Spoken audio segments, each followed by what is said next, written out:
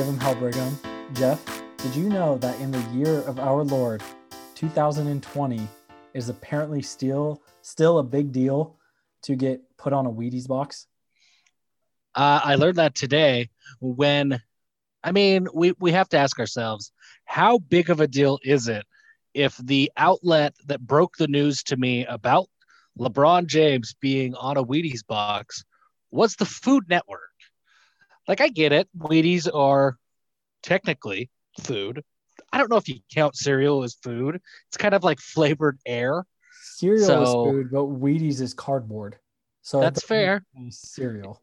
Wheaties do suck. There's no question. So I guess it makes sense that the Food Network is covering that. But I don't remember, but I remember learning that a Wheaties box used to be a big deal. Like when the Olympic team, the dream team was on a Wheaties box, or when Bruce Jenner was on a Wheaties box, Michael Jordan, like that was a big deal. Today, this news broke. I don't think anybody knows about it. And I just happened to stumble upon it on the Food Network of all places. What I were think you it's looking at? Trying to strange. find you some the Pioneer Woman. You go catch up on her latest episode. No, actually, let me tell you what I was doing. I was looking to see if Alton Brown is still an employee of the Food Network, because Cutthroat Kitchen got canceled, and I guess it canceled a couple of years ago, which was news to me. I did not know They that. just got all those reruns. Yeah. And so I wondered if he was still around. And according to their website, he is. Uh, But it was one of well, the articles on the side of whatever I read that was like, hey, LeBron James is on the Wheatie box. well, And they I said, brought back like last year or the year before. They brought back Good Eats, like resurrected it, and he started doing new episodes of that. Which that oh, was like the okay. best Food Network show because he got like way into the technical things. But did you know like You, Alton Brown isn't actually like a trained chef? He yeah, was he's a scientist. he was like a scientist, but then he got into like he was like went to school and studied science, but then he got into film and was like working on a film set, and they didn't have any food for like they had food out for like the actors and stuff, but then they didn't have anything for like all of the other crew, like stage people, not like stage, like whatever other like prop people and Yeah, all, whatever the workers are. right, all the other workers. So he started like bringing food for everyone else because like this sucks because no one has food. I like cooking. I'll make them some food. And then he Huh. now is Alton Brown being Alton Brown. He just launched a YouTube series. He and his Oh, wife, I think is who it is. okay. I will give you two guesses as to what it is called, and the first guess does not count. Hmm. Okay, eats. Nope, nope. Okay, first guess doesn't count. Here's the real guess. Is it Good Eats 2 or something? Because everyone does No, like, it's Quarantine Kitchen. are you serious? I think it's Quarantine Quitchen. He spells the Quitchen with a QU, but Oh, that's what it's it supposed is. to be like quick, Quarantine like Quitchen. 5 minute meals or something like that. Yeah, something like that. I think mostly it's an excuse for him and his wife to drink. Like the previews that I've seen on it is like, hey, our show starts tonight at 8 o'clock. We don't even know what we're cooking, but we know what we're drinking. And so I think it's more of like a laid back kind of live cooking show. But yeah, Quarantine Kitchen. Freaking, we need to file a trademark lawsuit against them. Something. Maybe that's why he did the QU, as he was just avoiding us. I think our brand is big enough now. We've Our spread. brand is growing. Thank you to everybody who is continuing to help our brand grow. Look, let's talk about some stats. We're not going to get into numbers because frankly the numbers, at a very big level, the numbers are still very, very small. So we're going to talk about these numbers in terms of percentages. And I remember, Garrett, our first week of the show, we'll call that what our initial audience was. Right. And it took us a week to get to that number. We are now to a point that we are blowing past that number. So our initial audience that took us a week to get, we are blowing past that number By like in noon. about 6, 7 hours. Yeah. Yeah. We're It's growing. pretty incredible. Yeah. We are waking up like last week, because I'm in Pacific time, well, mountain time, but aligned with California currently for the next 3 weeks. Um, the being in Arizona, it's like, yeah, like I woke up last week to more listens to our Law Tech preview than we had our entire first episode way Yeah. back when at the So beginning of we're the we're quarantine. growing, and we have to thank everybody. We'd be remiss if we didn't thank everybody for subscribing, for sharing, for the reviews that we're getting on the show. It really helps a ton. I mean, it's not like we're making money on this. This is still a labor of love for us, and it probably will be for at least the foreseeable future, if not the indefinite future. Yes. But it's fun to see it grow. It's fun to see people enjoy it and latch on. Please continue to support, subscribe, share, listen, whatever it takes so that we can continue to grow. I really, truly believe this. This is, I mean, obviously there's a bias because it's us, but I really believe that this is the most unique and informative BYU podcast on the market. Oh, We don't get into the we're dropping coach knowledge bombs quotes, about everything. We don't. everything. We just learned about how Alton Brown got his start. Like Yeah. the dude who is now like the play-by-play host of Iron Chef. We just talked about him. I learned something. I'm sure that other people who are listening did. I mean, we try to expand, we try to expand our knowledge of all things and share them with our dedicated listeners and our not so dedicated ones who may just be hopping in for half an episode or so. Right. We want It's everyone to leave this show edified and uplifted yeah. with more knowledge than they came into it with. Speaking of edifying and uplifting, that is a great segue into our Hellion of the Week. I don't know, because this is this is just you and me. This is where we need a producer that could like play the sound for us. But there was a TikTok video that went viral a couple of weeks ago, and it was a lady who I think she lived in Louisiana. We're a little late on this, but it resurfaced. We saw it a couple weeks ago and it resurfaced, and we didn't get any nominations because y'all are slacking. And I don't know, maybe after listening to the conference, you felt bad Yeah, about you felt bad about saying the word hellion, so you didn't want to nominate someone for Hellion of the Week. Okay, we'll give you this one. We saw whatever it we was. want to recognize the greatness of this TikTok video.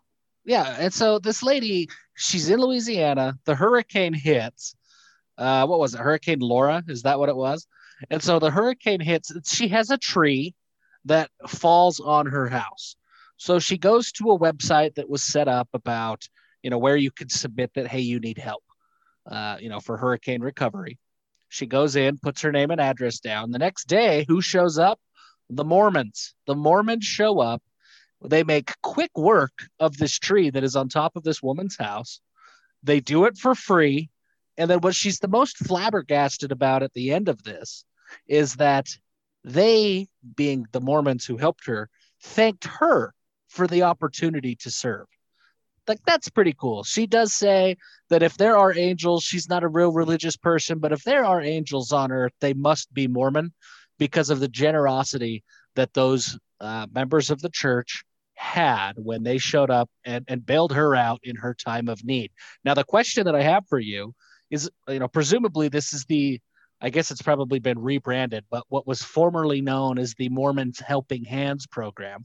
I don't know if you did this on your mission at all, but we did quite regularly. Well, for us, it was Ruki Pomashi. It wasn't Helping Hands. It was, they translated it, but yes, we did it. We did have it translated as well. I'm trying to remember what it was because it wasn't like a direct translation. Anyway, the people who show up to this woman's house in Louisiana, are they still wearing the yellow vests? Yes. I assume you had yellow vests. Yep. So they still do the yellow vests. Actually, my stake in South Carolina sent people down there was a huge storm. I don't know, it was in like May. There was around Easter, there was a huge storm and a couple tornadoes that touched down, and Clemson got absolutely demolished in like all around the Clemson, South Carolina area. And so we sent people down, and they still do the Helping Hands vests. So I think they just dropped the Mormons, and it's just Helping Hands. It's just Helping Hands now. Those vests are awful. I've worn those vests They're so on. uncomfortable. They're uncomfortable. I think they're ugly. Like I understand that the vest is to draw attention to the people in the yellow vest. Like I understand the marketing behind it all, but those are terrible. They're not quite as terrible as the Elders Quorum who designed I guess who was in charge of the decorations at April General Conference. Oh yeah, that's I, our real how you know the week is whoever the interior designers were, who compare April to now. yeah, Big strides. big Like, strides. I mean, maybe The they had a little the more time to plan, but yeah, I don't know who did that. the April General Conference was really close to Elders Quorum being held in the gym, but the teacher of the instructor of the class is up on the stage. Like it was really, really close to looking like that. Like they just shut the curtain. Well, really, they shut the curtain, but they took the padded chairs out of the Relief Society room. That's what Right. it was. Yep. Yeah, that's pretty much identical, with the exception of the basketball hoop that had been like lifted up. Everything else was really close to that. Now, in October, so this past weekend, General Conference looked like General Conference again. Like obviously there were some differences. It wasn't quite the conference center, but it felt like General Conference. Yeah. April, it felt like they just threw this together on a whim and this Zoom meeting might freeze at any time. That's kind of how our podcast started, and look at where we're at 6 months later. So we I mean, too have made great strides. we're still in a Zoom meeting and it still might freeze, but It's at least I'm now we know what to do if that happens. Yeah, I'm at the far end of the house away from the router, so the Wi-Fi gets a little iffy. We may have a few glitches here and there. Um, so we had an update on the Cougar Club as well. So the Cougar Club, like 6 months ago ish, maybe 5 months ago, Mike Middleton, who was the director of the Cougar Club, moved on. We talked about this on the show. And then they got a replacement, and then they have I guess he'd be like the new number two. I don't know what you'd call him, like the vice president or whatever, director, assistant director, who's been putting out some videos on Twitter, Facebook, whatever, of like different reasons to join the Cougar Club. And there was one very important one that got shared this week that now I don't know if this was like a myth that people thought it wasn't this way and it was clearing it up, or if this was a change that they made. But either way, like, it's very perception is reality. They felt like they needed to state this. And what was the good change? And we talked about this a little bit, and you specifically commented and said like, this is awesome. It's a big deal. Well, and I understand. Okay, so the change, whether it's a change or clarification, whatever it is, they confirmed that if you want your Cougar Club donation to go to BYU football, then it will go to BYU football. And I think that there has been up until forever and potentially even still, there's this notion that if I donate $1 million to the Cougar Club, it will be evenly distributed how the Cougar Club or how the athletic department sees fit. And this Twitter post, this video kind of dispels that notion, right? No, if you want to donate $1 million to the football program, you donate $1 million and it goes to the football program. Now, what I do think needs to happen is I have donated to the Cougar Club. I have, we're pre-rich, like everybody knows that. So I haven't donated enough that actually, matters in the grand scheme of things. But I have never found a place to designate where I want those funds to go. I suppose I have to probably call in and say, hey, my name's Jeff Hansen. This is where I want my funds to go. So maybe that's where this myth came from, is how, right? How do I say? Because right now, the way that it works, even still today, I'm looking now to, if I were to renew my membership or add more money today, I pay, they take my credit card, but my options are not sport specific. There's a general athletic fund. Right. And that's what I donate to. So credit to the Cougar Club for getting out in front of this and trying to dispel the rumors, the myth, the fake news, whatever they want to call it. But they need to take it one step further and actually make it, visible and transparent that, hey, I am able to make this clear that this is going to the football program or the basketball program. Right. There needs to be a way online, update the LDS philanthropy site that drives that was created in like 2005. Yeah. And update that and make it so it can work online and, clearly say which program, or do it by a percentage or whatever. either dollar amount or by percent. You set a dollar amount for your total donation, break it up by percentage. And, I think that we are kind of, and I think you and I both have tried to work on building a little bit of a relationship and some rapport with the Cougar Club. So if you have ideas of like, if you are currently not a Cougar Club member and you are listening to this show, please DM us and tell us what benefits you would like to see, or what is keeping you from being a member. Obviously, you don't feel there's enough value, otherwise you'd be donating already, or maybe you felt like, yes, you want to donate out of the goodness of your heart, but you can't justify it because there is nothing in return. Whatever it is, DM us, let us know what would make it so that you would sign up to join the Cougar Club, and what kind of features or things would be enticing to you. And we'll pass it on. We'll see what we can do. Try to make all we can do is be a voice and hope something good happens from it. And it's really interesting. The Cougar Club. I'm looking now.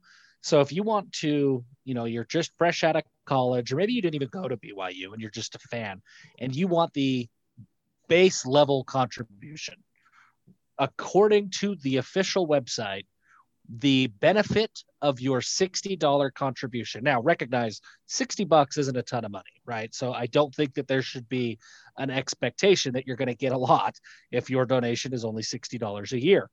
But right now, what you get is a membership card, access to the football tailgate tent, basketball priority seating, and football priority seating. And we say priority seating, but if there are people ahead of you, then by the time your $60 donation rolls around, a lot of the seats that you think you might want are definitely going to be gone, right? Yes. But you get 12 seats up to of priority seating. That's it. That is the entire benefit. There's no stickers, right? We talked about the Clemson stickers that, hey, if all you did is donate $10, you at least get this bumper sticker that you can show off that it says, hey, I donated $10. There's something. There's not even access to like a Cougar Club specific store where you can buy your own. There should be a store where it's like everything is marked up and people will pay because they know that it's akin to a Cougar Club donation. Like, I don't know. Yeah. I've kind of talked about this with some people. I think BYU just needs to approach it differently because there are so many out-of-state members. Like, that is the untapped market that other schools don't have, because other schools, their fan bases are very regional, or at least their bulk of like their boosters and things. So I would like to see a point system that you get so many points based on your donation level, and it can be divvied up however you want. Like, it can be so many basketball tickets, so many football tickets, and like a free Nike polo is this much, a golf bag is this much, like some head covers for your drivers, Woods is this much, like you can get some Nike shoes is this much. Like we brought this up on our board a few months ago and said, like, dude, do some type of like work out something with the California schools and do a Bay Area and a Southern California like BYU Sports Pass, where you get some type of ticket and work with the ticket offices of those other schools where Cougar Club members can get tickets to those events in California. And it's like, you pay a bunch of money and it's like, or you can buy it and you get this all sports package, whatever, like help the WCC too. Like, get creative. Obviously, maybe I'm understanding how there's a lot of hoops to jump through for that last one. But I'm just saying, like, get creative. But think differently, right? I wish that the GoCougs.com that set up like the official store of BYU Athletics, where it's outside of the bookstore, and so the money goes directly to the athletic program. Frankly, I wish that was behind a paywall. I wish that was something that was specific to Cougar Club members, because I think that would be more, I don't know. I think that's a bigger benefit. Points if you get 4 football tickets, but if you want more, you can add more, but you don't get there is a discount off the face value on season tickets, right? Like, you can add more, but you get 4 at the discount. And then if you want to add more, you have to pay full price or whatever. And it's like, just get creative, because the geographic distribution of our fan base is different than pretty much every school in the country. And we need to account for that. And, we need to not only account for that, but, just let people mix and match as they want to get whatever benefits they're seeking. And I think it'd be much better off. Yeah, I agree. Just real quick, running through some more of the benefits here. This wasn't on our agenda to go into details of what the Cougar Club offers, but here we are. If you go to the second tier, so double your donation, now you're paying $125. Your benefits are exactly the same. There is no added incentive. Now, again, $125 is not enough to move the needle, but it is double what the base level is, and you get literally nothing else. You get the exact same incentives. To go to that third tier, you pay $250 a year, which isn't nothing. We're now getting to the point that, I mean, you're talking, $20 a month. You get the exact same stuff, and you also get a poster and access to a parking pass. But at this level, your parking pass is no better than parking on the street. Yeah. It's really close to the same. In order to get a Nike hat, a Nike hat, you have This to is not, and this donate is not an annual thing. This is, you get this the first time you one sign up. time. Correct. You get, or you pay $600 as your annual contribution. You get a Nike hat. I mean, again, this is a donation. This isn't a purchase. So I understand that the benefit that you receive is not going to be equitable to the money that you donate. But we're talking $600, and you get a Nike hat that I could presumably go to gocougs.com and go right now and click on the hat that the coaches are wearing and buy it for $32.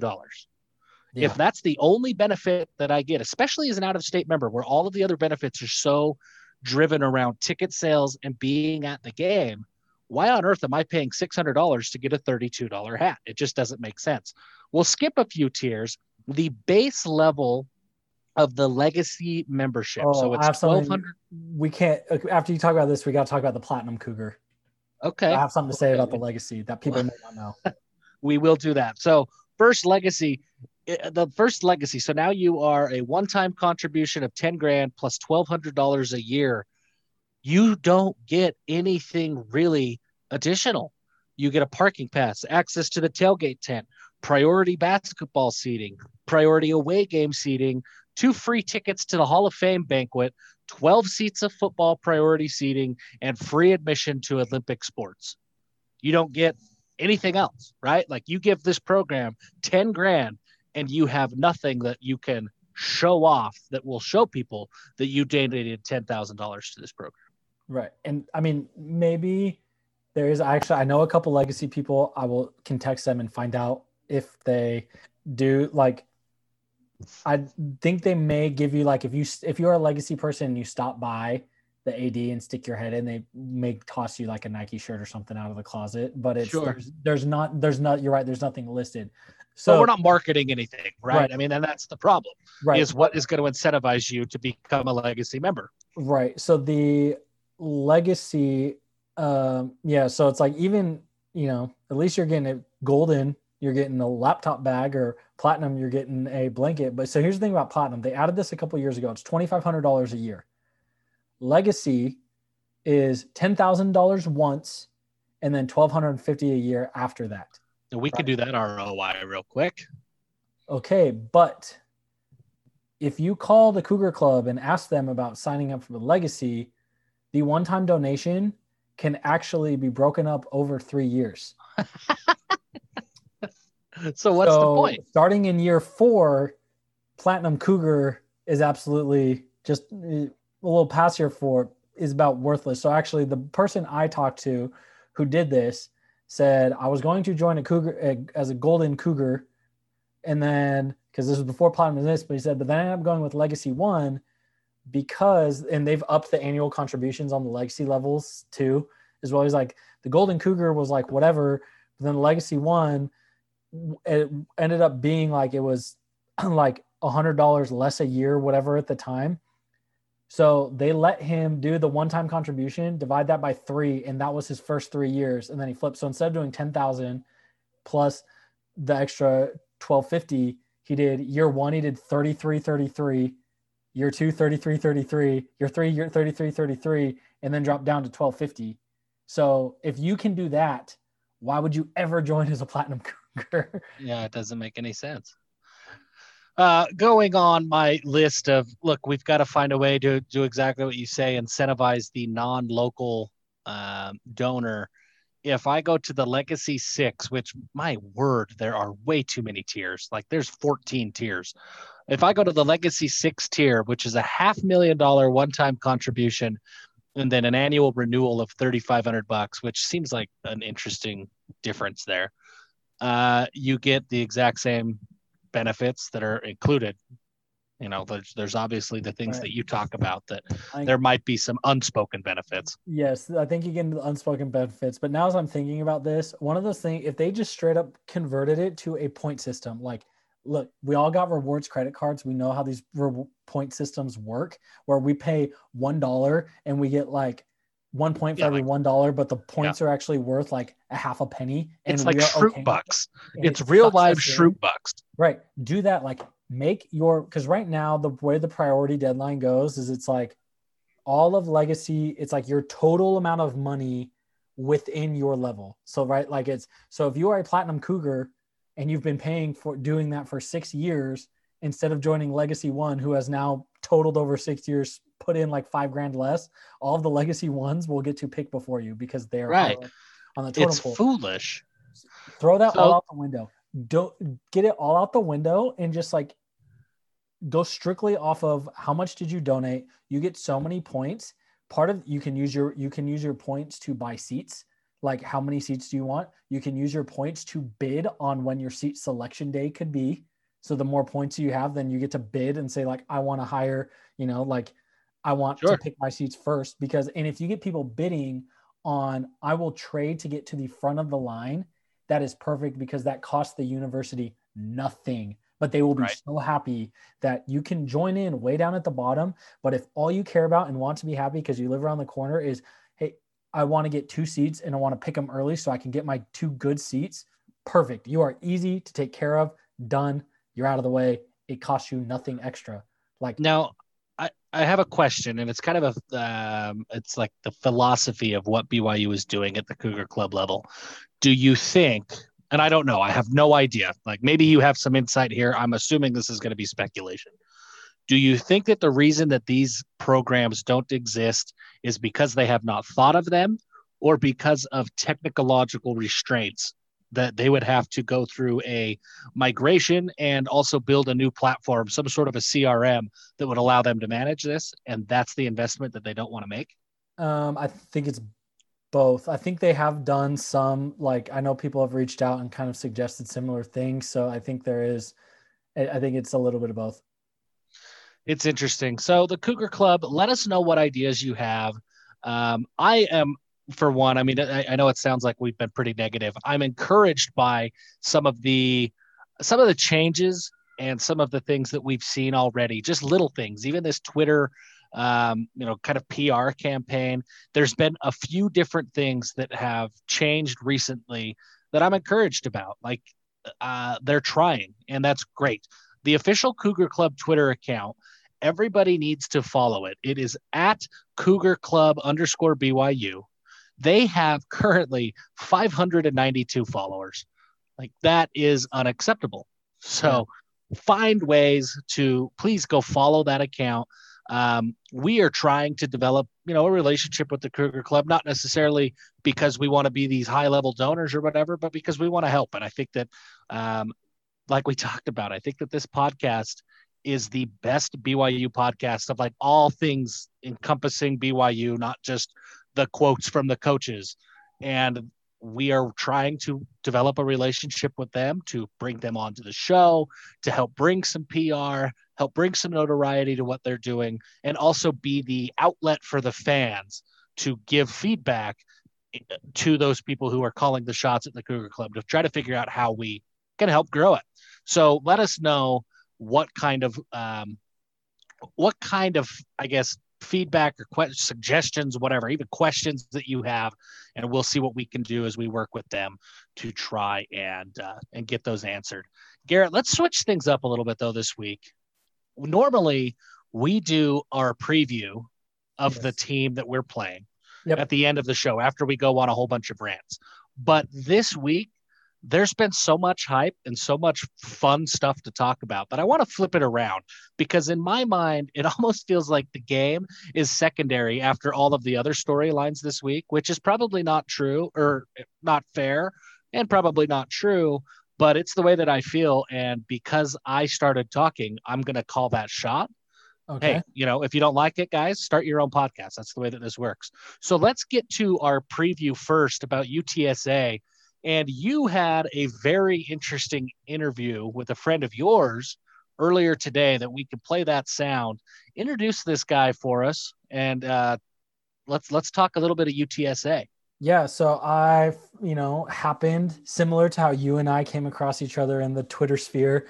I happened across, his name Jared Kalmus, and he is a UTSA alum, and he covers UTSA similar to what we do here at Cougar Sports Insider. Hosts a podcast called the Alamodome Audible, and we followed each other for a couple of years, talked on Twitter a lot, and when this game got scheduled, we said, hey, we need to do previews with each other. So we're going to cut to that audio now. Okay, I'm joined now with Jared Kalmus from the Alamodome Audible. We managed to connect with a UTSA, both alum and fellow writer and podcast host. So how are you doing today, Jared? Doing great. Really looking forward to this game against BYU. Not so much because I think it's going to go well for UTSA, but I really think this is a special BYU team. I've really enjoyed watching them so far this season. So definitely look forward to seeing these guys in action because I think a lot of them we'll see in the NFL in the coming years. Yeah, I think it can be kind of a good litmus test kind of for both teams, obviously, because the hype has come on strong for BYU this week. So it's like, are they gonna drink the poison, so to speak, and let it get to a trap game for BYU, right? Maybe, or let things be tighter than they should and kind of bungle it. And also flip side for UTSA is like, can against a good opponent, like, can you show some progress, right? Like it's not just a young team. I know there's been a lot of turnover in the UTSA program in terms of players, and you've played like 4 quarterbacks already this year. Like things are very up in the air, but it's still even a young program in general. So like, which season number is this for the program? Like it's number 10, actually. 10. So it's only a decade. Started in football. Yeah. 2010 or 2011 was the first season. 2011. So what was that kind of like? You were a student at UTSA. Kind of what was, obviously BYU's, we were well over 100 seasons now. What was it like being kind of around a startup program? It's crazy. When I came to UTSA, I was really excited. Larry Coker was hired as the first coach. But at the time, everyone just expected UTSA to be like an FCS independent. And we knew we were going to play in the Alamodome. That was going to be exciting. Like we thought we'd have a pretty good team, because you can come in and you can get the guys out of San Antonio that the PFS schools pass up on, and you can have a really good team for sure.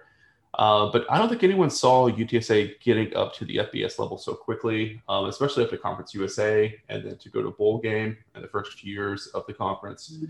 So it was really amazing, and to have a kind of a front row seat for all of that as a student at the time was really cool, really great experience for me. I'm super glad I went to UTSA, and that's one of the main reasons why. So it's been a crazy journey. I think being a UTSA fan is a really unique one compared to most college football teams that have been around for 50 plus, 100 plus years. So yeah, it's been a good time for sure. So they gone to one bowl game, and then this is year 2 of what's the head coach's name? Jeff Traylor. Jeff Traylor's first year actually. Oh, it's his first year. First season, yeah. So it's, he's 3-1. Yeah. Like it's, admirable, respectable, but where did kind of, I guess, what are your thoughts about the program and where, because who was the coach before he came from LSU, right? Yeah, Frank Wilson. And there were a lot of high hopes, especially him as a recruiter, and he kind of came in and, went to that bowl game in his first year, but then kind of pivoted out. So I guess where are things at with Jeff Traylor, and what do you think he's going to do for the program? Well, he's done everything right so far, right? I think on paper, it's a pretty similar hire, high profile recruiter. He was a running backs coach at the B5 level, just like how Frank Wilson was. I think probably the big differentiator between the two, there's 2 main ones. First of all, Jeff Traylor has a ton of Texas ties. He's an absolute legend in the high school ranks here in Texas, won a ton of state titles. Every single coach in the state of Texas knows him, loves him, would welcome him onto campus. Frank Wilson didn't have that. He was a Louisiana guy all the way through. Had some good ties in Mississippi as well, but it's a little bit different in that sense. And not that Frank Wilson didn't do a good job recruiting, he absolutely did. Big reason why UTSA is 3-1 this year is because Frank Wilson left some pretty good talent waiting for Coach Traylor. But I think the other main difference that we've seen is just the philosophical approach to offense. Frank Wilson's offenses were very pro style. They were very slow, very methodical, and not very effective, to be honest, because they could never get that type of offensive line talent to come into the program. Under Jeff Traylor, it's up tempo. They're running 90 plays a game on offense. They're getting up to the line quick. They're snapping the ball, and we're seeing that pay out. Obviously the UAB was a setback. UTSA has gone through 4 quarterbacks now, but they're still moving the ball. They're still putting points up. So at least the games are fun to watch now, and we're not watching 3 and outs all day long. So that's been the biggest change we've seen. All right. So with the talent, I know the big kind of name, or I guess it kind of who's been the most reliable player is someone who did have a couple P5 offers, and that was running back Sincere McCormick, right? And he's a dude, right? Like that's absolutely. And so I'm guessing that's kind of going to be the focal point, especially with the revolving door so far this season at quarterback, is that they're going to try to establish the run and have to lean on McCormick heavily to do that. So what else is, I guess, besides McCormick, who some in the BYU media have talked about a bit, what else could we, talk about heading into Saturday of what to look out for? A lot of unknowns. I mean, I don't know for sure who's going to start a quarterback for UTSA. One of the offensive linemen, I think, maybe let it slip in an interview today where he said, we need to make sure that we're protecting Frank this week. Frank Harris has been UTSA starter through most of the season, sprained his knee in the Middle Tennessee game. It was out last week. So hopefully Frank, who is, the starter by, in an ideal situation, is healthy, he's ready to go. He's a pretty dynamic player. He's a dual threat guy that's got a decent arm. He's extremely accurate, 70-75% completion rate type of passer. But he doesn't really have a cannon of an arm. He can hit a deep ball, but it's going to float in the air a little bit. But he's going to do a lot on the ground, running read options, scrambling out of the pocket, picking your yardage there. So definitely keep an eye on him if he's ready to go. If he's not, it'll probably be Lil Narcisse, who is a former LSU 4-star recruit. Struggled a little bit at the JUCO level, but he's done some good things for UTSA in kind of a reserve role. Outside on offense, I think the wide receivers are probably the strength of the offense right now. They've got a couple guys in Josh Cephas, Zachary Franklin, and Brendan Dingle, who's a UMass transfer. All those guys have been phenomenal this year. They've got good size, good speed. So those are the main ones to look out for on the offensive side for sure. Also, what are we going to see on the defense? Yeah, so defense is pretty interesting. They moved to a 3-man front this year after having a 4-2-5 for pretty much the previous 9 years of football at UTSA. They lead the country in tackles for loss, so that's a bit of a surprise. And yeah, they're pretty stout up front. They've got probably 5-6 guys that play defensive tackle or nose tackle that are really strong. Jalen Haynes, the starting nose tackle, will get some looks at the NFL level. He's extremely explosive, really good size. Cornerbacks are solid. They have Tariq Woolen, who's a 6'5" cornerback. So he's definitely one that'll pop out on the screen. You're like, that's a cornerback? No way. That should be like an outside backer kind of rover kind of. Yeah, exactly. Yeah, he was a wide receiver for UTSA his first 2 years and made the switch late last season. But I think the big weakness on defense is the safeties. They did make a change in the starting lineup with an Arizona transfer. Antonio Parks is now starting at free safety. And he was tremendously improved over what we saw for the first 3 weeks against UAB. But there's still going to be a lot of opportunities for BYU's receivers to get open down the field, I'd say. All right. So you said with those front 7, then this would, getting after those tackle for loss, then obviously with how the BYU offensive line's been playing this week, that'll be a really good test to see, just how good are they. And, hopefully they can get enough film so your guys can get their look at the league, but not too much. I don't want too much. Don't want them to make too much noise. So that's awesome. So with, I guess, around UTSA being like, how does it work being a starter? So I know obviously like in the Dallas area, right? Like you have UNT, another Conference USA thing, but they're kind of an afterthought. Like even probably most people who go to school there, it's like they kind of maybe passively root for them, but they're going to be like a UT fan or an Oklahoma fan or an A&M fan or whatever. Is it kind of, do you see similar things, or is there starting to be more of like a towny culture of like this San Antonio kind of rallying behind the Roadrunners and getting some more fan support? I'd say the answer is a bit of both. I think the buy-in from the students has gotten better each year. I mean, like when I was in school, it's pretty normal to walk down the main pathway on campus and see a lot of UT hoodies, a lot of A&M shirts, stuff of that nature. And it's gotten a lot better for sure. There's a lot more school pride. I think a lot more people are going to UTSA as their first choice now, which wasn't really the case when I was a student. So that's good. As far as the local buy-in, the first probably 4 years, it was really great. I mean, UTSA was getting 30K in the dome, and probably 15, 20K of that were people that didn't go to college, or, they're stationed in San Antonio in the military, just like college football, or it's people who adopted UTSA as their second team. That's kind of fallen off lately because UTSA hasn't been a very good program, and the offense was so terrible. I mean, no one wants to pay, $40 for tickets and $100 for parking in sessions or whatever to go watch a team, put up 3 points, 7 points. Right. So I think it's going to get better. Obviously, COVID's putting a damper on things, but San Antonio is a big time bandwagon team. Bandwagon city, rather. You see that with the Spurs. I mean, the Spurs have been so good for so long, but if they'll make the playoffs, but not be as good as normal, and the attendance will crater. So UTSA is going to fight that forever. I think their good years are going to have really great support, and then people are going to fall off the bandwagon. They're going to come back on. So, it's just going to go with the tides. But I mean, the potential for UTSA is really high. If they can go on a streak like UCF has done in Orlando, and the way that city's embraced them, San Antonio could even surpass that because it's a huge football town. It's just a big time bandwagon one. I mean, even with the AAF last year, may it rest in peace. Like, the San Antonio was the Commanders. They had a huge turnouts every game, and it was, they had big time support. So I guess what else? I'll wrap up. Let you go here. What else do we need to know, or I guess what are your predictions? What do you think is going to happen on Saturday, or what else should BYU fans be aware of? Well, the spread's like 32 points or something like that, I think right? it moved even more. It's like 34 and a half now. So I definitely think UTSA can cover that. I think so too. That's a lot. Yeah, I can definitely tell like BYU might be asleep at the wheel a little bit, at least at the start of the game, because on paper, UTSA is probably not too scary of an opponent, but they do have some talent. I think they can take advantage of the things. I wrote down my score predictions. I try to get consistent ones throughout the week as people ask me. But I think UTSA will have some plays, right? But BYU is going to control the game, obviously. I think something like 13-42 probably sounds about right. I did notice, I did watch BYU's press conference this week, and, I could tell that Kalani Sitake was maybe a little bit upset that the media wanted to ask him more questions about BYU's rank and the national attention than about UTSA. So I think he kind of feel like maybe people are jumping the gun a little bit. Not to say that UTSA is like this huge threat to BYU or anything like that, but you got to take it seriously. Right. So I think they'll probably end up covering the spread, but it probably won't be too pretty of a football game. Right.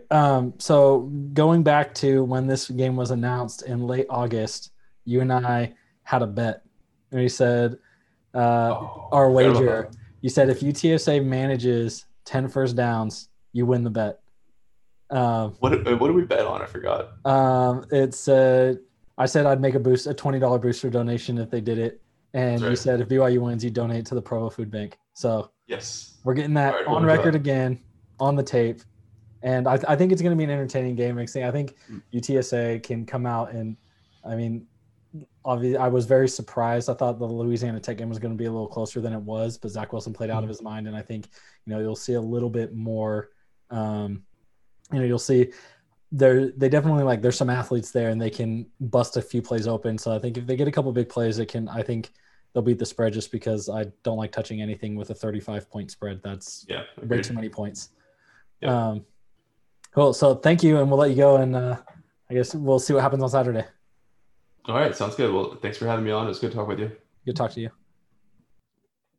Okay, Jeff, what did you think about the interview with Jared, and what do you have to say? I thought it was pretty interesting, thinking like this is year 10 ever of the program, right? Like it's kind of similar to my beloved Charlotte 49ers being a very young team, but it's, they do have a lot of talent, and they can kind of get close to home in the San Antonio area. There's a lot of guys in San Antonio that they should be able to recruit, because if you're not going to a P5 school, really, if you're from San Antonio, unless it's UCF or Boise, all G5s are the same. They don't care. Like whether you're the MAC or you're Fresno State or Colorado State, you're all the same. They'd rather stay home. It was really interesting, and it was fun. I think he brings a really interesting perspective, given that he was a student when it started and now he covers the program. I thought that was just, that whole angle to me was really intriguing. I also enjoyed the little wager that you put on and 10 first downs. Is that what it was? Yeah. Like, so I throw said, the score out the window, throw the spread out the window. We're just going purely on if you can move the ball 10 times. yeah, I thought we were going to go game straight up, maybe decide on just like, we'll go against the spread. But then I came back and, he said if UTSA gets 10 first downs, then he'll pay up. And I said, okay, so that's our prop for the week is 10 first downs. We will have that circled. And if the Roadrunners do it, then I will make a $20 donation to the Roadrunner Club or whatever the UTSA booster club is. And he said he'd find the Provo Food Bank and do the donation from his side. Well, I appreciate that you're trying to, get him to donate to charity. He offered that one. I said a booster donation. Then he said, okay, you're on. I'll find a Provo Food Bank if they have. So 10 first downs just for, how likely is that? I'm looking at some of the stats now. Navy only had 7 first downs against BYU. I'm pulling them all up now, and I apologize, everybody. I should have been prepared. But again, you get what you pay for. Troy had 8 first downs. This 10 first down, when I first heard that, I thought, well, that seems kind of silly. But this might be tougher to get than I thought it would. If it's like the first 3 games, it's going to be tough. La Tech had 18 first downs. Yeah, if it's like the first 2 games, it's going to be tough. But, it really depends. And they run the ball well. I think it will be a good test. The BYU offensive line versus their defensive front 7 is what will be the most interesting thing. There's them leading the country in TFLs. It's like they have an aggressive front 7. It's going to show some new things that have kind of, that's kind of been a weak spot of the 3 opposing defenses we faced. But now they have some dudes who can get after it. And so we'll see if we can move the ball, just, keep doing our thing, and hopefully their defense and their offensive line will have some struggles, and we can keep them from getting Sincere McCormick running well and getting in a rhythm so we can keep them under 10 first downs. So I'm looking at, I'm turning to my friends at Pro Football Focus, like we do very frequently here on this show. And I'm looking at the overall game grades of UTSA. So in their first game against Texas State, which they won, which was one of the funnest games of the year so far, 51-48 thriller. The overall game grade for UTSA, a very, very respectable 76.4. That's great. The next game against Stephen F. Austin, which they also won, 73.1. So still good, but less, right? Right. The next game against Middle Tennessee, another close game that they were able to eke out at the end, 71.5. You're starting to see a trend now. Against UAB, they lost this game. You see a steeper decline in their overall game grade down to 59.6. I don't pay enough attention to UTSA to get into the very, very specific details of why they are dipping like this, but it's very clear looking at those numbers, which really, for those of you unfamiliar with the Pro Football Focus grades, they grade every player's performance on every play, and they aggregate all those numbers and then spit out a score at the end. And then for the team scores, they take all of those scores and they aggregate it up and they put it into one team, overall team number. And about like above a 70 is about good, right? And then like, like 85 is like you cruised. Right. If you're anything, if you're in the 80s, you win most of the time. If you're in 85, 90, you absolutely annihilate your opponents most of the time. Like I say, I'm not going to pretend like I follow UTSA close enough to be able to tell you why, but it's very clear that they started out hot and they have been on a downward trend since then. Maybe that's injuries. Maybe that's. Yep. He didn't mention, so they've had 4 quarterbacks get significant minutes in 4 games, and that's not a recipe for success. So for context, I want to talk about BYU and show you why I am so confident that BYU covers this current 34-point spread. I'm not touching that, man. BYU's game performance, their overall game grade against Navy, 95.7, which is immaculate. That's damn near perfect. Against Troy, 92.7. Against La Tech, 92.2. So yeah, it's the same kind of, they're trending down a little bit. But 95.7, when you see that on anybody in any individual metric on Pro Football Focus, you assume that's an anomaly. You assume that is somebody had a crazy game. Maybe it's a whole team. They had this crazy efficient game. That's not going to, like, there's no staying power in 95.7. But BYU's done pretty darn good. When you've done it 3 games in a row, that's how it's one of those things where you can tell it's like not a fluke. And it's, I mean, even national writers are talking about this. Like Bill Connolly talked about this earlier in the week. That's like, yes, we have not played anybody, right? Like we have whatever was like the weak sisters of the poor type, strength of schedule. Right. But the way that you play those games still tells you something. And I mean, you and I have talked about this since the Navy games. Like, we need style points. And you wrote an article about this the same time I was doing some data work looking at this. McClintock effect. The McClintock effect is in full effect right now. That's a weird sentence. But it's the way they're winning games and the way they are playing is dominant, and that's across the board. And when you look at those game scores, it's like it's top to bottom. It's not just like, oh, nobody could stop Tyler Algier, or, oh, Zach Wilson made some good throws. It's when they go into that grade, they're looking at the all 22 film and they're saying, did this receiver get separated from the DB? Did this receiver get separated from this DB? When Carter Wheat went out on this route, did he get separation from this linebacker? That's how they are grading every single player across the board, and like all 3 phases: offense, defense, special teams, and grading every single person on every single snap. So if the entire team collectively is doing that, it's not just you're playing nobody and you're overpowering them. It's what you were doing was technically sound, because if you just outwork somebody, or like you're just faster than someone, but you kind of ran a crappy route and got away with it, PFF will knock you down for that.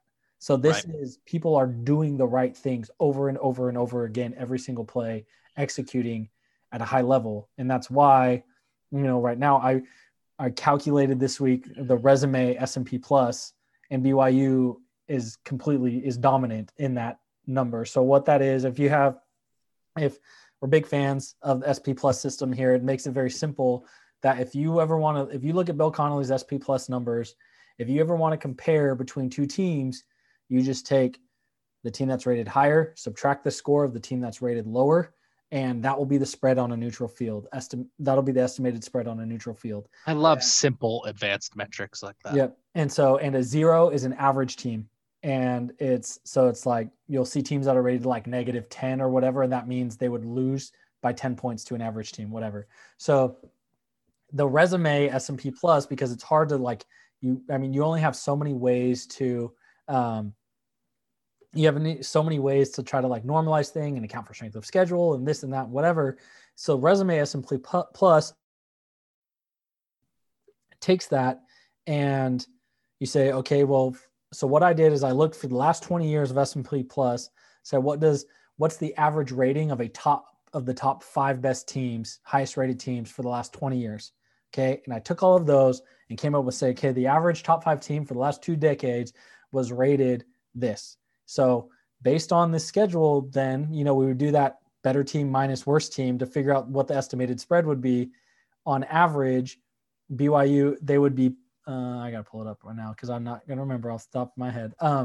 You'd say, okay, based against BYU's schedule, they would beat Navy by this many points, and they'd beat Troy by this many points, whatever. So looking at BYU's schedule, the average top 5 team for the last 20 years would win by an average of 35 points. That's what we predict. So, okay, those 3 games, they'd win by 35 points.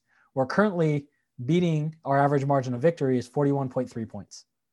So I actually knocked it down. I capped it at 50 as the max margin of victory, because once you get past 50, it's like, okay, that's bad. Then you start getting outliers, right?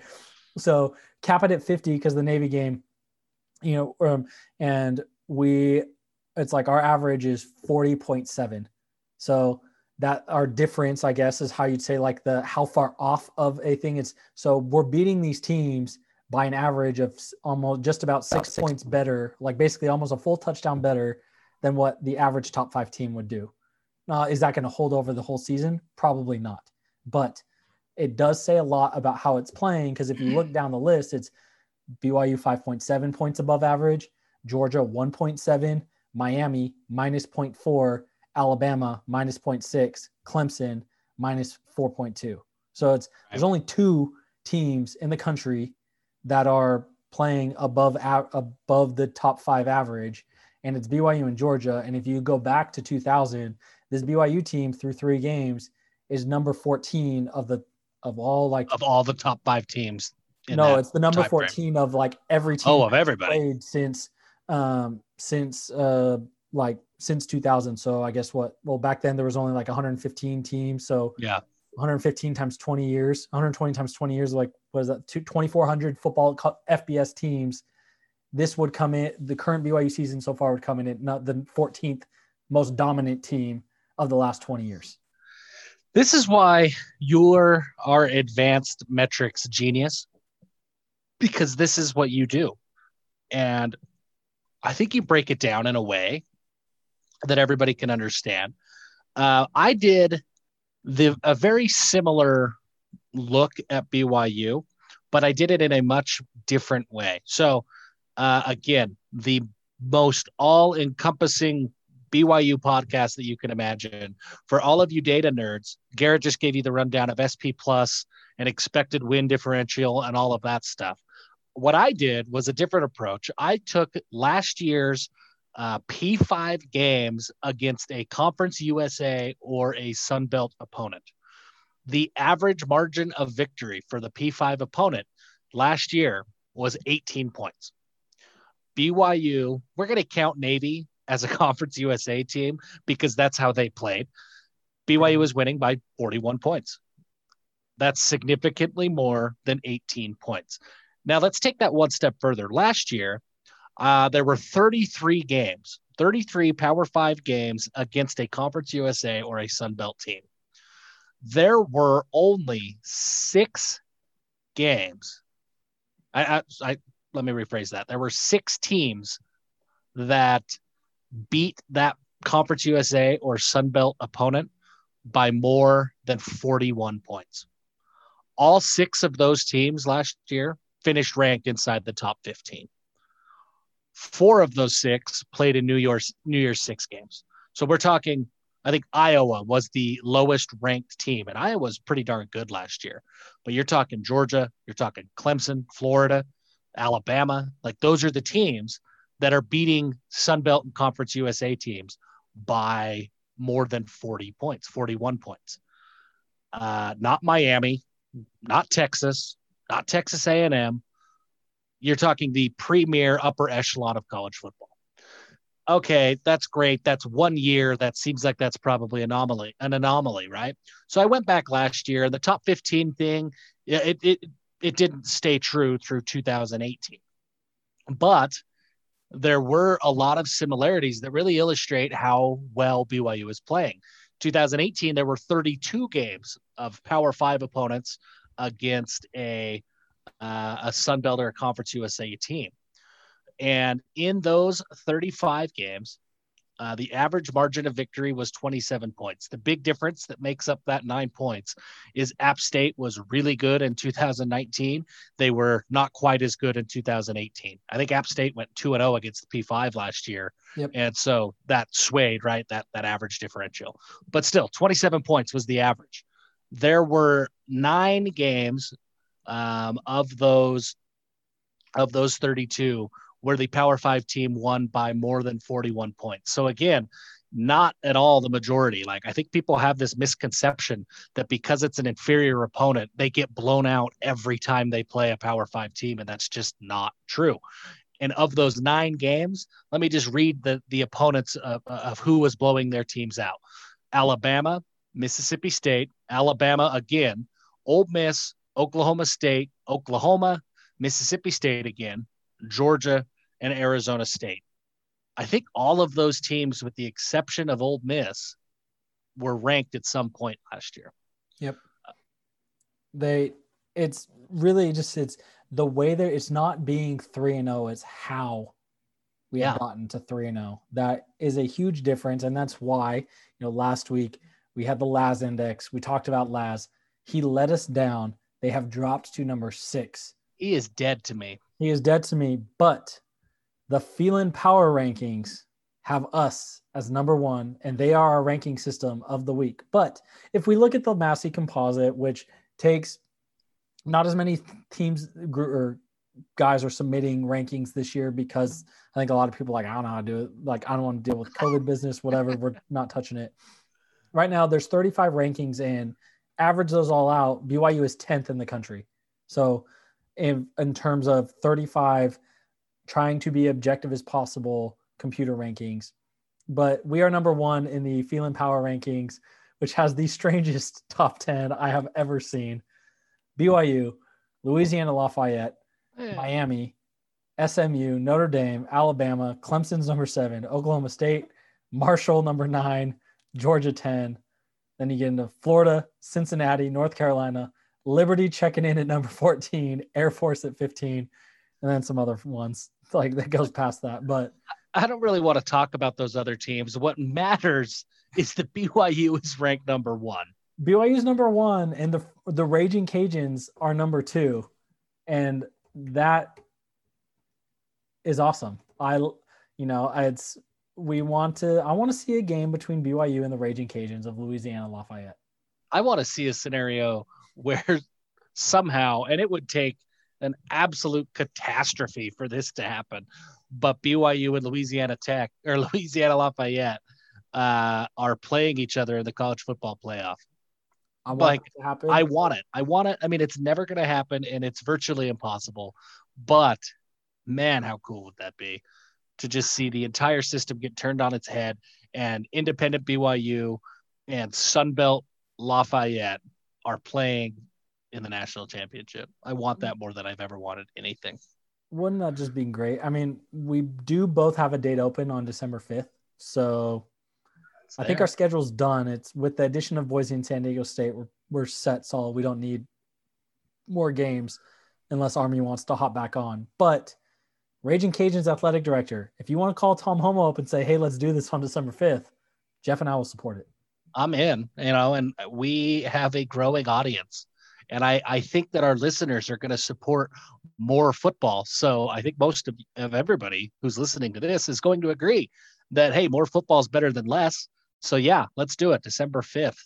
I think it's a big deal. I think the only way that ever, like my dream scenario could ever happen is if the Pac-12 gets their way, because the Pac-12 has taken it upon themselves to, what have they done? To find a way that they can get into the playoff. They are whining and complaining, and frankly, it's whining and complaining that I agree with, I'm happy with, but still whining and complaining nonetheless. They are whining and complaining that 4 teams in the college football playoff is not enough. A couple weeks ago, Larry Scott went to the Power 5 commissioner, said, hey, we need to expand this. He got zero support. I'd like to think he was laughed out of the boardroom, but I don't know if they laughed. But he was told no. Well, now you're seeing more Oregon ADs who are coming out and publicly, opining for an expanded playoff. I think even Kyle Whittingham has said something in the last week or so that he would like to see an expanded playoff. And I think most of us outside of SEC country would like to see an expanded playoff because more football is better than less football. But it's interesting that the Pac-12, who have they had? They had Oregon with Marcus Mariota in the first year of the playoff, and then they had Washington with Jake Browning.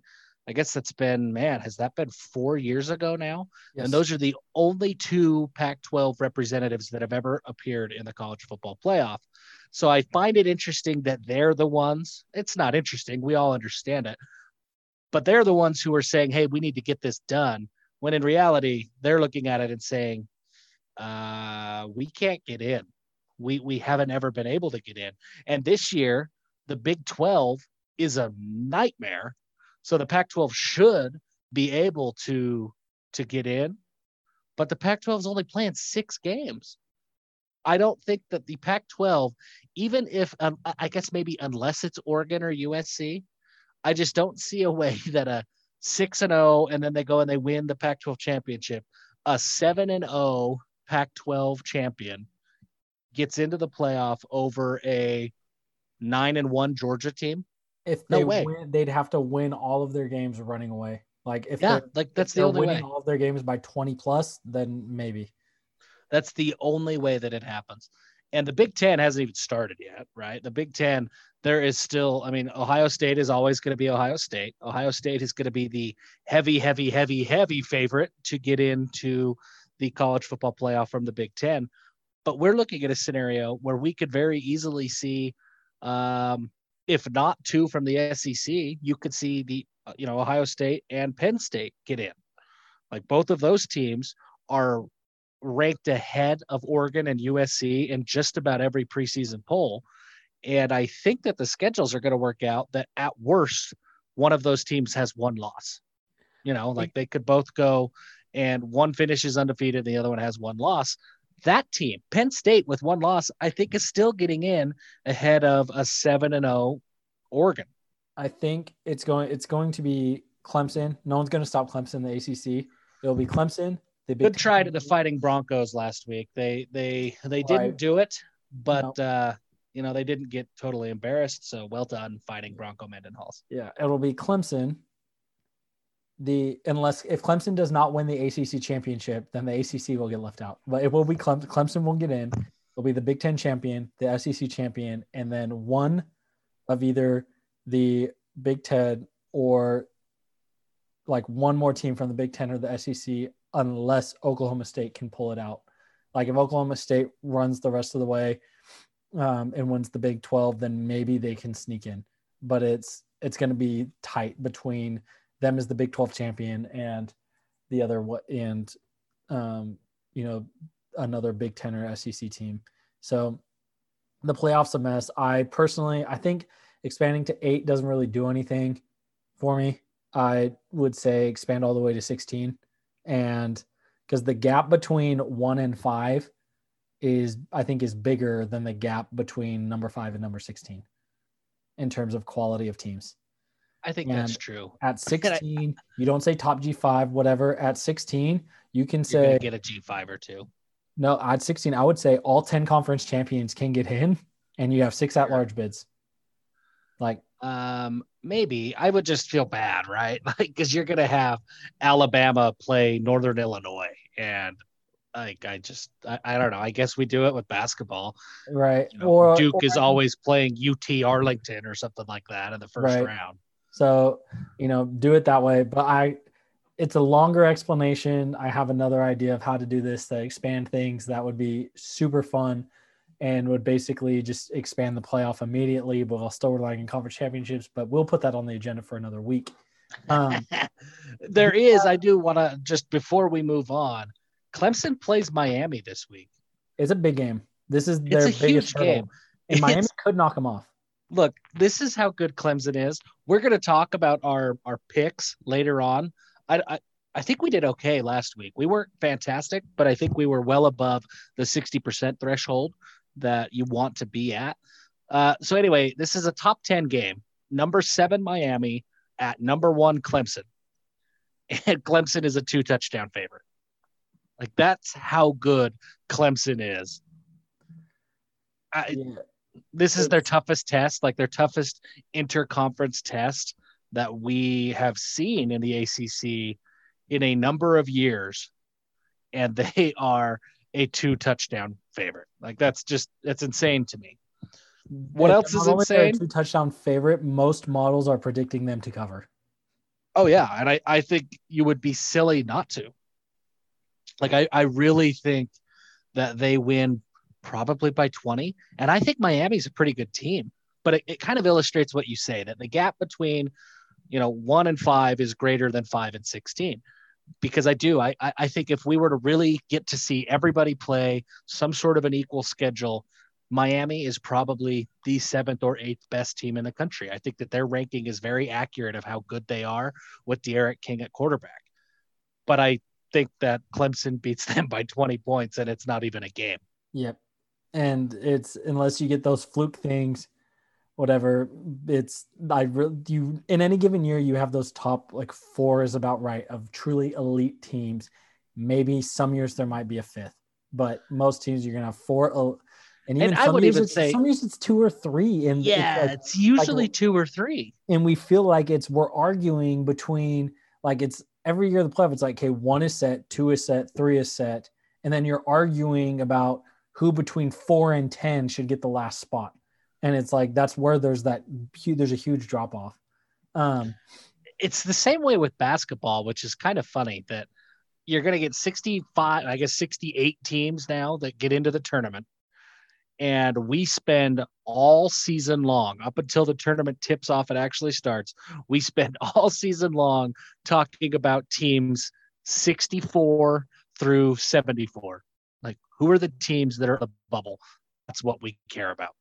I just think that's funny. And it's the same way with the college football playoff. Like last year, it was all about, is it going to be Baylor? Is it going to be Oklahoma? Could it be Utah? And for those teams, like, it's great. Like, you want to get into the playoff. If I was a fan of one of those teams, I would be loving that, right? Like, that's exactly where you want to be. Well, Oklahoma ended up getting the bid and got waxed in the playoff. And that's just the way that it is. Like, there are usually, I say there are 2 or 3 teams that are elite every year. Last year, it was an anomaly because there was LSU. But I think on any given year, 9 times out of 10, in the current climate of college football, Ohio State, Alabama, and Clemson are your 3 elite teams. And give me one of those 3 teams to win the national championship every year. Like, that's what it's going to be. Every year, it's going to be those 3 teams who are in the mix until Nick Saban retires or, Satan comes and relinquishes him from the contract that they once made that allows those 3 teams to win everything that they do. I hope he does that.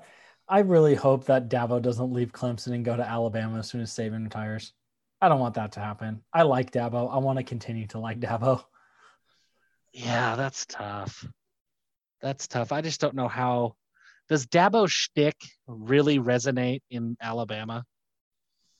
Like, I think it works at Clemson, and you were down there. I think you know better than I do, but I think it worked at Clemson because they weren't a powerhouse, and he was able to do it from the beginning, and then they became a powerhouse. I think if he were to go in with kind of his religious thing that he has, I don't think it would have worked at the beginning. I think if he goes to Alabama, where football is the religion, I don't think it's going to work because they are used to undefeated seasons. Like, Clemson was not. Even like at BYU, it's like John Beck, Max Hall era teams were doing firesides. Everyone thought it was so awesome. Independence rolls around. We're not in the top 25 anymore, and firesides are losing. So, I think if he wants to keep his shtick, then I think, of DeAndre Hopkins, of his pastor coming to practice to baptize DeAndre Hopkins in the ice bath after everyone's done. I think they'll probably have to stay in Clemson. Yeah, I agree. What is your take on Zach Wilson, the first round draft pick? What did I tell you in our post-game show last Friday night, Jeff? I know what you told me. I want you to tell the masses again. I said, if Zach Wilson keeps playing like this, the question is going to come up of whether he will even come back to BYU next year, because he will start getting draft buzz. And I was thinking about a couple weeks from now, but it ended up being a couple hours, because now there have been multiple draft analysts saying he's a first round pick. There have been multiple mock drafts saying that with him getting projected to get picked in next year's draft, the Zach Wilson hype train is full steam ahead. And obviously it's just because I follow more BYU people that it's like bigger to me, but like, it is full steam ahead every bit as much, and maybe even more so than the Jordan Love or the Josh Allen or the Daniel Jones or the Mitch Trubisky hype trains ever were, because I never understood any of those. There have been so many bad first round picks that have been taken, just horrendous. Which any college football fan could tell you that Mitch Trubisky was not going to be a great NFL quarterback. Yet somehow I don't understand what goes on in the minds of NFL GMs. Sometimes. Like, I understand, okay, so Mitch Trubisky went ahead of Deshaun Watson and Patrick Mahomes, which is absurd. I understand not being sold on Patrick Mahomes becoming who Patrick Mahomes has become. Like, I understand when evaluations undersell a player. That makes sense to me. As somebody who spends a lot of time watching high school football, watching, and evaluating recruits and coming up with my own takes on who these recruits are, I can wrap my head around undervaluing somebody. What I can't understand is how, like, people are going to bust. That makes sense. But how could anybody look at Mitch Trubisky compared to Deshaun Watson at Clemson and come up with this conclusion that not only was Trubisky going to be a better player, he was going to be 10 picks better than Deshaun Watson? It makes no sense. I understand undervaluing Deshaun Watson. I can wrap my head around that. I can't understand how there was such a large gap between those two. So that's the first thing that I think of when I think of Zach Wilson going to the NFL, is there's been a lot of bad quarterbacks that have gone and been first round picks. Like, we all saw Jordan Love. Maybe Jordan Love goes on and he's great, but we saw Jordan Love. I didn't see it. I don't see first round didn't pick. see it, and the Packers depth chart doesn't see it now either. Right. And so there's some, I don't know. I think Zach Wilson has better raw tools. Like, let's ignore production for a minute. Let's just talk about raw tools. I think that Zach Wilson has better raw tools than most of these quarterbacks that have been, kind of flops, like the Daniel Joneses. I think Zach Wilson has a better arm. I think Zach Wilson understands, well, we'll get into that, but I think that he is a better athlete than he gets credit for. He's got better arm. He's got the size. I think it's easy to look at him and forget that he's 6'3". Like, he's a big dude. He's got all the raw tools. But what makes Zach Wilson so special that I don't see out of Jordan Love, and maybe Daniel Jones had it, but I don't see it out of Mitch Trubisky or Jordan Love, is the ability to see and comprehend information so quickly. There was a clip, and obviously it's a clip on Twitter and it can mean whatever it means, but BYU TV, Jerem Jordan does the film room with a random player each week, and this week was with Zach. And in this, he goes through a few different plays of, like, the first throw, the deep throw to Dax Milne that Zach made when he was on the run, that ball traveled 48 yards in the air. He goes through the play where he rolled out, and the really great play to Gunner that ended up being marked down at the 1. Those are the 2 plays that I remember. I think there were a couple of others, but he goes through and he breaks down the film of what he saw on those routes and the reason that he made the throws that he made. And Zach Wilson on the ball to, when he talks about the ball to Carter Wheat too, and he talks about the laser. So there's a few different throws. He talks about the touchdown pass. Let's talk about this one, the touchdown pass to Gunnar Romney. When you listen to Zach break down this play, Zach looks at the pre-snap and he sees that, hey, if this corner is going to press on Gunnar, then that's a look I have to be aware of. But it's not his first read. The first read was to the tight end, and then he had Neil Pau'u. That was the second read. But in the back of his mind, Zach Wilson thought pre-snap, if I see this coverage, then I know that I can do this. And then he goes and he makes an absolute laser of a throw that maybe not have looked spectacular.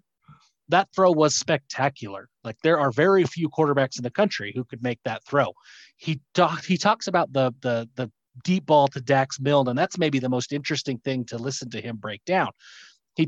Jerem asked him, hey, the coverage was pretty tight, and this was a long throw. How did you make this throw? And Zach goes through, and it wasn't just this lucky thing that he said, oh yeah, I felt like I could get it in there and we got lucky. It was, well, I rolled right and I could see what type of coverage the corner was in, and he was giving up on the play. And I knew that because his back was turned to me, that if I threw a back shoulder pass, he's not even going to see the ball in the air. But he trusted Dax Milne. He trusted Dax, which is a whole nother level of great for them, right? But the reason he threw that ball wasn't because the guy was open. It wasn't because of anything that Dax was doing. It was because of what the defender was doing. He threw that ball on a dime because a defender had his back turned. He talks about the same thing with Gunnar Romney and that throw that went right, that was marked down at the 1 yard line, that it was, well, I read the defense and I could see that that the defender had his eyes turned a different direction. The way that he's able to process this stuff, and these are things that are happening in milliseconds, the way that he's able to process it so quickly and make those types of decisions and he still complete 85% of his passes, that's what's going to make him successful in the NFL. Is he going to be the next Aaron Rodgers? I have no idea. But this dude is going to be successful in the NFL. Either way, he's going to get his payday. And we talk about this. I think if he gets a second round, obviously, if he gets a first round projection, he needs to go, and he should. If he gets a second round, he probably should go. If he gets like third or fourth or later, then that's where he should come back. He should take out a fat insurance policy and then come back, because he can play himself into being the first one or second guy off the board. And that's going to be the big thing for Zach, I think, as he makes this decision. Is right now, I mean, Mel Kiper put him as a top 5 quarterback. PFF, I think, has him as a number 6 quarterback. And so, I mean, he's right there in that 5-6 range, which that might mean end of first, beginning of second. Which might mean a second round pick, which is great. And I think for most people, I would say if you're getting a second or third round grade, you go 100% of the time. It's that fourth round grade where now the money is not as guaranteed, that's where I start to get a little bit worried. But I think at the quarterback position, and especially a quarterback like Zach, there is another element of the decision that he has to make, because he's a junior and he has the ability. He's young, right? He's not a return missionary. He has the ability to play his way up. So right now he might be QB6 and get a mid-second round grade and a projection.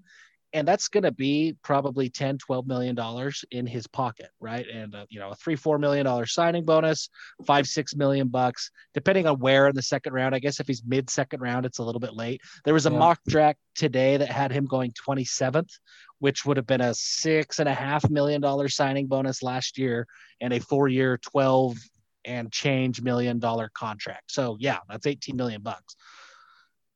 But if he has the ability, if he's getting that mid-second, early third grade, the money is guaranteed, sure. And in most other positions, I say you absolutely go. But he's got the skills that if he can stay healthy, and it's a risk, right? There's no question, it's a gamble. But if he can stay healthy, he could potentially play his way to being QB1 or QB2 in the 2022 draft. And the difference between QB6 and QB2 is about $20 million. And so that's the balancing act that he's going to have to play. Right. So last year in 2019, Drew Lock was drafted by the Broncos, number 42 overall. So that mid-second round thing, he signed a $7 million contract. And then, so if we say he's not number 1 overall, okay, let's look at Daniel Jones. $7 million. That was the contract. Was there a signing bonus attached to that as well? Total. That was the total. Including. Yep. So then if we look at Dwayne Haskins, who's about to flame out of the NFL after a year and a half, is too bad. I like Dwayne Haskins, but yeah. He's not good. Dwayne Haskins was drafted number 15 overall, and his rookie contract, if this loads, was $14 million. So that difference of being in the first round. But then if you look at we hop up to Daniel Jones, who somehow went number 6th overall. I do not understand, or I will never understand how Daniel Jones was selected 6th overall. But Daniel Jones got a $17 million signing bonus, and his rookie contract is worth $26.2 million. So yeah, I mean that's the question that Zach has to go through in his head at the end of this year. If he is anything less than QB3, which I think is a very reasonable argument to be made that he could get into QB3. Trey Lance is probably the QB3 right now, and Trey Lance looked awful. That's why he left, because he knows he can only go down from here. His stock will get higher. So he could absolutely get into that QB3 range, and that puts him into that mid-first round probably, the 10 through 16 type pick, which would be phenomenal, right? Absolutely phenomenal for the program, for Zach himself, for so many different things. But If he is less than that, if he gets into the QB4 range, even if he gets that first round, second round grade, he has the talent and the ability that in 2022 he could be QB1 or QB2, and that's a ton of money. So this isn't a question of, well, if he's going to try to play his way from the fourth round to the third round, like we had, when we're talking about Matt Bushman, it's like he came back because he was probably a day 3 guy and he's trying to get into the guaranteed money. And so, yeah, come back. That makes sense. This isn't that kind of a discussion where you're just trying to make a little bit more, $100,000 more. Zach could go from making $3 or $4 million, which is a ton at the end of the second round. That's more money than I'm going to ever make in a single year. No question. Right. But if he waits another year, continues to play well, he's getting $17 million handed to him on the day that he signs the contract. And that's going to be tough. Hurt that season and can never play again, it's locked up and it's done. He doesn't have to work for the rest of his life at the ripe age of 22. He is also a Nealman, so he may not have to work for the rest of his life anyways. Well, he'll go work for the family business. But Jeff, what is your prediction? We got to go down, it's been a good show. We're ready to do a prediction. There are a ton of games. We're finally back into like full-fledged football season, it feels like now. There's still a couple of conferences not playing, but we still got to wait another month right until the Pac-12 kicks off. But so let's pull up some of the better games. So BYU is a 34.5 point favorite. If I can find it. Oh, it's moved. 35-point favorite now. What are the Cougars doing? I like BYU big. I really do. I think 35. I think this is a game that Kalani's pissed about the hype. You could hear get his presser today and on Monday. I guess his presser was Monday, and then you could hear it from Ed Lamb today. You could hear a little bit of frustration that they're continually being asked about their ranking. I think he's pissed. I think he has got this team motivated. I saw Coach Mateos on Twitter upset at PFF for not including his lineman group in one of the graphics that they did. And so he's going out of his way to find ways to, put a chip on their shoulder. Dabo is still doing that. Clemson's been to the playoff 5 years in a row, and he still says, they disrespect you. Exactly. And that's the kind of stuff that good coaches do. Like, find a way to convince your team that, no, this hype that fans have, Jeff Hansen's leading the hype train, and I know a lot of you follow him, but nobody really believes in you. Like, I hope that they read the piece on 24/7 that the most overrated team in college football is BYU. And so I am convinced that this is going to be a statement game for BYU. I also think that they're pretty pissed off at the local government for not allowing fans in the stadium. And so they are going not even their parents, which is the most ridiculous thing.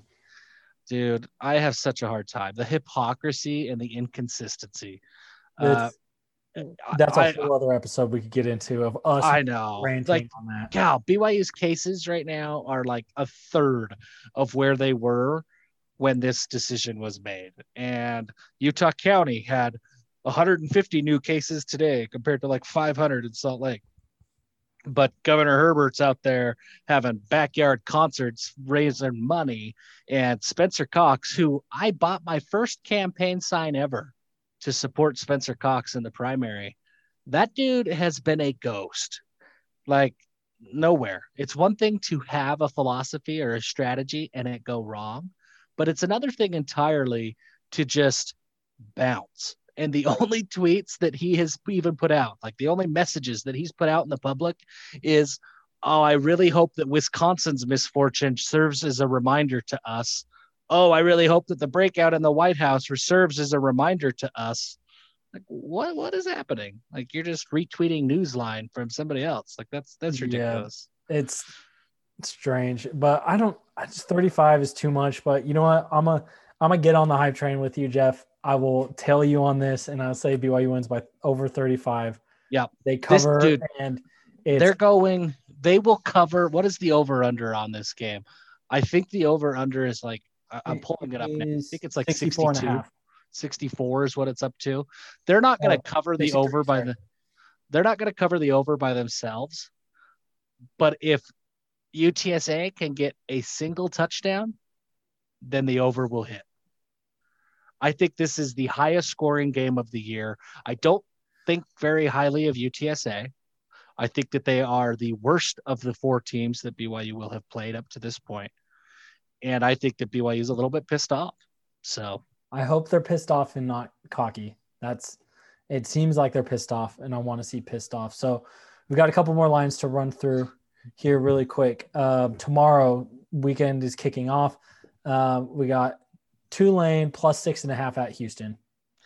Give me Tulane. I think I take Tulane straight up in this. Yeah, like I'm shocked because Houston wasn't very good last year, and this is their season opener. Like they have had all kinds of crazy in that program, and I think that Dana Holgerson has had to get himself back on the Red Bulls just to survive.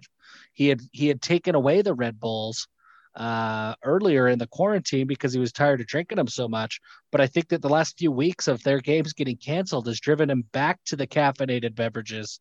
And I just don't know what to expect from Houston. Give me Tulane. Okay, Mississippi State plus 2 at Kentucky. I hope that last week served as a lesson to everybody that you live and die with Mike Leach. He will beat LSU and you will be happy. And then he will lose games that he should not lose. He is the most volatile coach ever. And that's because he does the same thing week in and week out, no matter what. I take Kentucky at home because I have no idea what to expect on a weekly basis from Mike Leach. Miami plus 14 at Clemson. We already talked about this one. I think both of us are rolling with the Tigers on this one. And yep, I'm betting on Clemson until someone proves to me that they can stop them. Oklahoma, Red River, the 2-loss Oklahoma Sooners versus the Texas Longhorns, who are not back. Oklahoma is a 2.5-point favorite. Sam Ehlinger over Spencer Rattler. It's that simple. I want Spencer Rattler to lose every game until he fixes his hair. That's really what comes down to me. He makes it really easy to not cheer for Oklahoma. Yeah, he's like Tate Martell 2.0 kind of for me, except for he's actually halfway decent at the college level. Well, maybe 1 and 2. Yeah. He's still played all right, but his defense not so much. Alabama, 24-point favorite over Ole Miss. Fighting Lane Kiffins. I'm taking Alabama here because they don't even know where this game's going to be played. And so Lane Kiffin has to play perfectly to beat Alabama. And I don't think that the hurricane and the weather is going to allow Ole Miss to play perfectly. I think Alabama rolls. And Mac Jones is playing. If you haven't watched Alabama yet, Mac Jones his numbers are every bit as good and looking similar to, like, he's putting up numbers and playing similar to the way Zach Wilson is right now. And if the Alabama's QB play like that, it's really scary. Yep. Last game we have two BYU opponents. Texas State is a 7.5-point dog on the road at Troy. Yeah, I included this line just to kind of illustrate that BYU's schedule is getting worse, folks. Troy is a 7.5-point favorite. I have no idea. Give me Troy because I hope Troy wins, so that win looks a little better for BYU. But BYU's schedule is going to take a turn, guys. Like, yeah, Houston is great. That's next week. But then there are several games of crap coming up. Yeah, I mean, Texas State is 1-3. They looked halfway decent the first week of the season against SMU. Like, oh, maybe they'll do something. They lost in that shootout with UTSA. And then they did beat Louisiana Monroe's, the worst FBS team in the country. But then they hung tight with Boston College. So it's the 3 game. They have lost by 3 points 3 times. So I don't have a good read on them. It seems like they play with whoever they're playing against and can halfway hang with them, and we'll see what happens. But yeah, I think I'd take Texas State to cover this one just because if they've lost 3 games by a total of 9 points, I have no reason to think that they're not going to hang tight and go down without a fight. It's sound logic, but I'm taking the Ryan Pughs. I like Ryan Pugh. So go Trojans. Go Trojans. So another great week, another good preview episode. We hope you all enjoyed it. Please like, subscribe, share, all of that good stuff. Remember to DM us any of your Cougar Club suggestions that you have that we can get passed along. And let's give them hell on Saturday and beat the Roadrunners, Jeff. Give them hell.